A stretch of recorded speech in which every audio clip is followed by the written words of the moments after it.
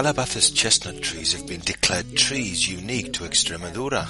Some are more than 500 years old, and a few others can make the mark and look like they have centuries behind them. In addition, the Calabazas stream attracts attention, which is an impressive waterfall that always has different charms in an incomparable setting like this, depending on the season. Tourism in Castañar de Ibor. Smart tourist signs in audio format. Calabazas chestnut trees. Thanks to the route that we propose to you, your vision will be bolstered by the many cultural and environmental values that you'll become aware of, unknown by the general public and everyone. A sample of the best ecosystems in Extremadura, as diverse and appreciated as they are original. Starting to walk through the old quarter and looking for the Pasaeras path, when the last houses are left behind, the area of orchards, gardens and olive groves begins. A brief space that ends at the Arroyo del Castañar, the Castañar stream. Normally it has a low water level and it remains the same almost all year round, so it's easy to cross it at one part or another. Around it we can already see the remains of what must have been an incredibly old specimen, part of the trunk laying down. We can hardly get an idea of what it was like. The surface channeling that carries water to the many orchards and gardens along its course can also be made out. After an incline of scarcely 1.5 kilometers, without any marked unevenness, we find the Casqueras de Fuente Blanca to our left, and to the right the Camorra de Castañar, which as its name indicates is full of chestnut trees. Depending on the area, there is suitable land for any seed that falls upon it to grow, and a more than acceptable amount of rainfall. Land used since ancient times, considering that most of it was sown with seeds in Roman times, when this was introduced in Spain. In 1338 there was already talk of the Castañar de Ibor. The walk invites you to stop, breathe, and contemplate the views. We immediately arrive at the Postuero Pass, a natural viewpoint ideal for contemplating the Camorro cliffs, the stone rivers, old goat herds, and the last agricultural holdings we'll see. Now it's time to go down slowly and on almost flat sections, especially at the beginning. We enter a charming oak grove. First we'll see the Turkey oak trees, fine specimens that grow remarkably close together, and then we'll find the other larger ones, with much more space between them.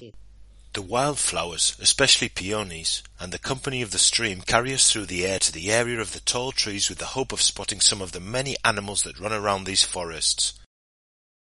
Deer, mouflons, roe deer, and the sure signs of the snuffling of wild boar.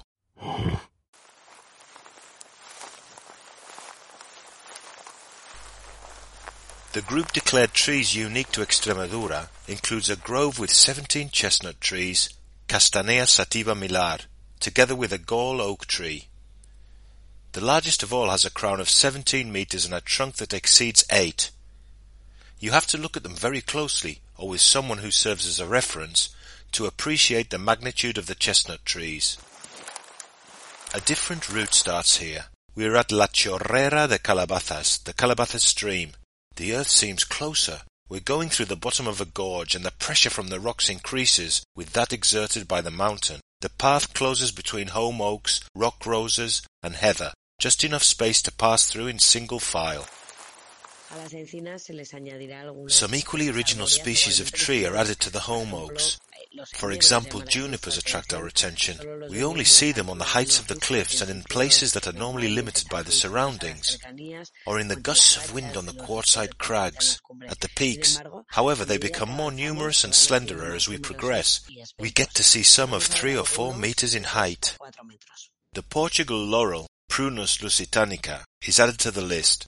A rare survivor from the time of the dinosaurs that's almost exclusive to the Bilhuercas region. There are many medium-sized trees, and many others that sprout on the banks of the stream, which little by little begin to take on a certain flow. We continue advancing along the narrow path, and we pass places where the level of the quarry exceeds our height, and we have to avoid some branches that hinder our path. A small cave and sections of an old stone path mark the end of the journey. We are in the Chorrera de Calabazas, right where the water jumps several meters into the void to fall into a small pool.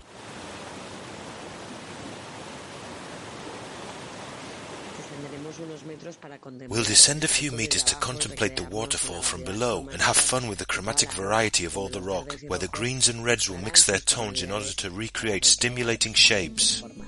At this point, observe the hole that is formed and the vegetal blanket that appears where there's a crack in the rock that provides earth in order to take root.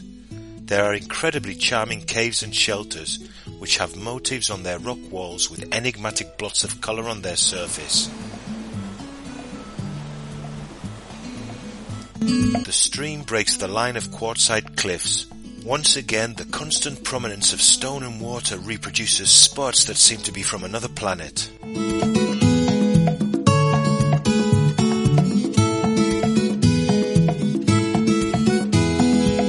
A QWERTY podcast production for Radio Viajera. Financed within the framework of the Project for the Development of Smart Villages of the Government of Extremadura and the European Union. The collaboration of Roots Around Extremadura and the support of the Castañar de Ibor Town Council.